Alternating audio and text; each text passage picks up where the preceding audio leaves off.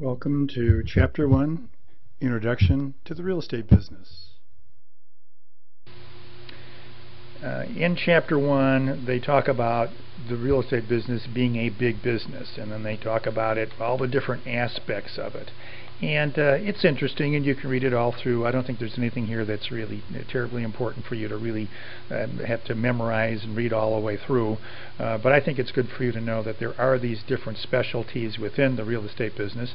And perhaps, you might find that if brokerage isn't something you want to do, perhaps property management is. And perhaps if those aren't something you want to do, maybe you'd like to become an educator. You've got a good background.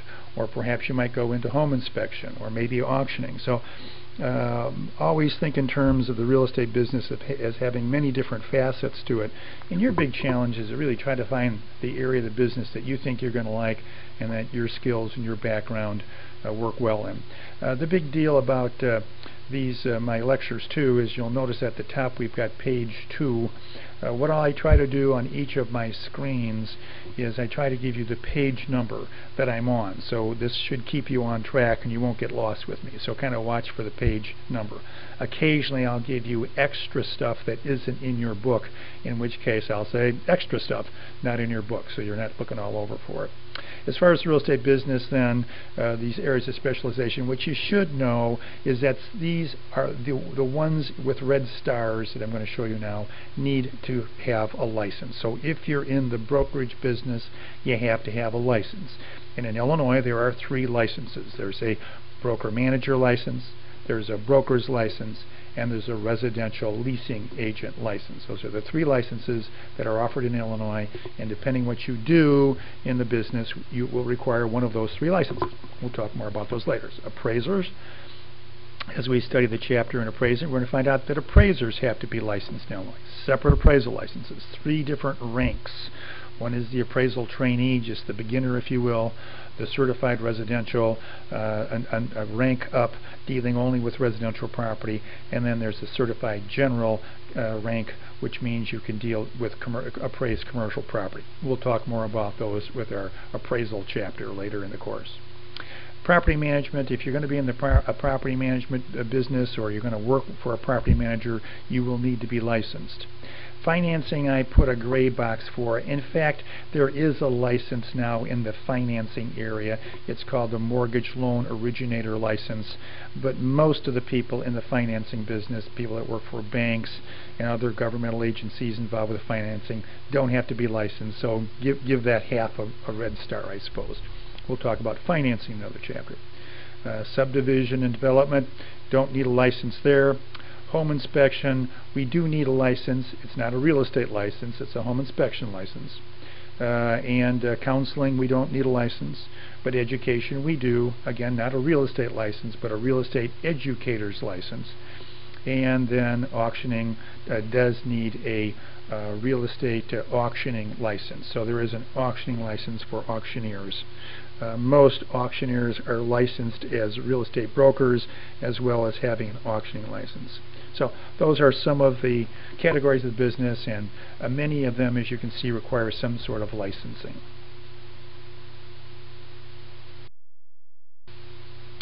The real estate business, besides being a business, is broken up into types of properties within those areas of the specialization. And most of you would be familiar with these things. There's the residential types of properties. There's retail, office, industrial, land, agricultural, special purpose, and I suppose there are even additional types of real property. But the idea here on page 5 is just that you know that besides being a big business, it's further divided by the types of property within those areas of specialty. So you can be a residential property manager, you can be a residential appraiser, you can be a retail property manager, you can be a commercial appraiser, you can be an office broker, you can be a retail broker, you can be an industrial leasing agent rep, you can be a residential leasing agent rep. So each of those specializations has within it these types of real property categories. And you might want to, be familiar with that. What's the difference between residential and commercial property? Residential property is considered single-family units less than 4. And anything more than 4, if you will, 5 or more units, and certainly the industrial, the warehouses, the office, obviously that's all commercial, isn't it? So single-family, the single-family unit, the condos, the single-family homes, and the small multi-family 1 to 4 units are considered residential. And that's important because there are laws that affect, quote, residential property, and therefore they don't affect commercial property. So when we classify something as residential property, there'll be certain laws that affect it. And again, this is 1 to 4 units. Let's examine quickly supply and demand forces. It's important for you to know in your market area what's happening with the supply and the demand for real estate, because this is going to affect price. And in order to effectively and professionally consult with your sellers and your buyers and give them good advice, you have to know what's going on with price. Therefore, you have to know what's going on with supply and demand in your market area. Typically, price follows demand, which means as demand increases, so do prices. And as demand decreases, so do prices. Look at some supply factors. The biggest supply factor I think you should be aware of is labor forces. As we have fewer skilled people to build properties, maybe they've all left for the big building out in Las Vegas many years ago. A lot of local areas couldn't get people to build because they'd all moved to Las Vegas. There was so much building going on out there, so the labor force to build fell down. Construction costs are also important supply factors, and governmental controls, financial policies. All of those affect the supply or the cost of creating, building a property. And since they affect the supply, if it affects the supply negatively, and as I said, labor force is a big one, if the supply goes down, okay, price will go up. If the supply goes up, price goes down.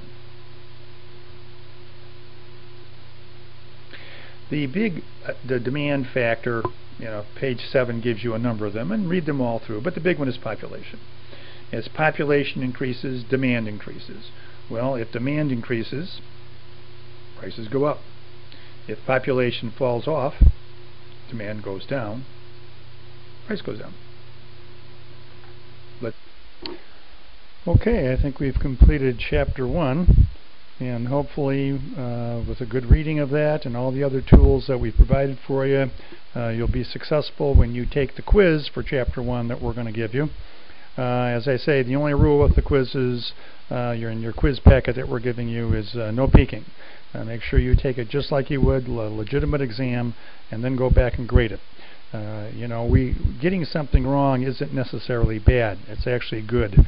If you get something wrong, that tells us that's something we need to learn, and let's go learn it.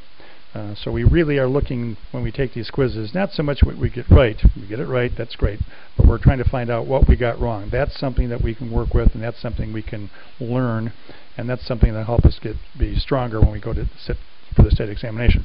If you want to take the Chapter 1 textbook questions, that's found at the end of Chapter 1 on page 9. You can do that, and the answers for the textbook chapter questions, end of chapter questions in the textbook, are found on page 575. So if you like drilling and you like taking quizzes, a lot of people do.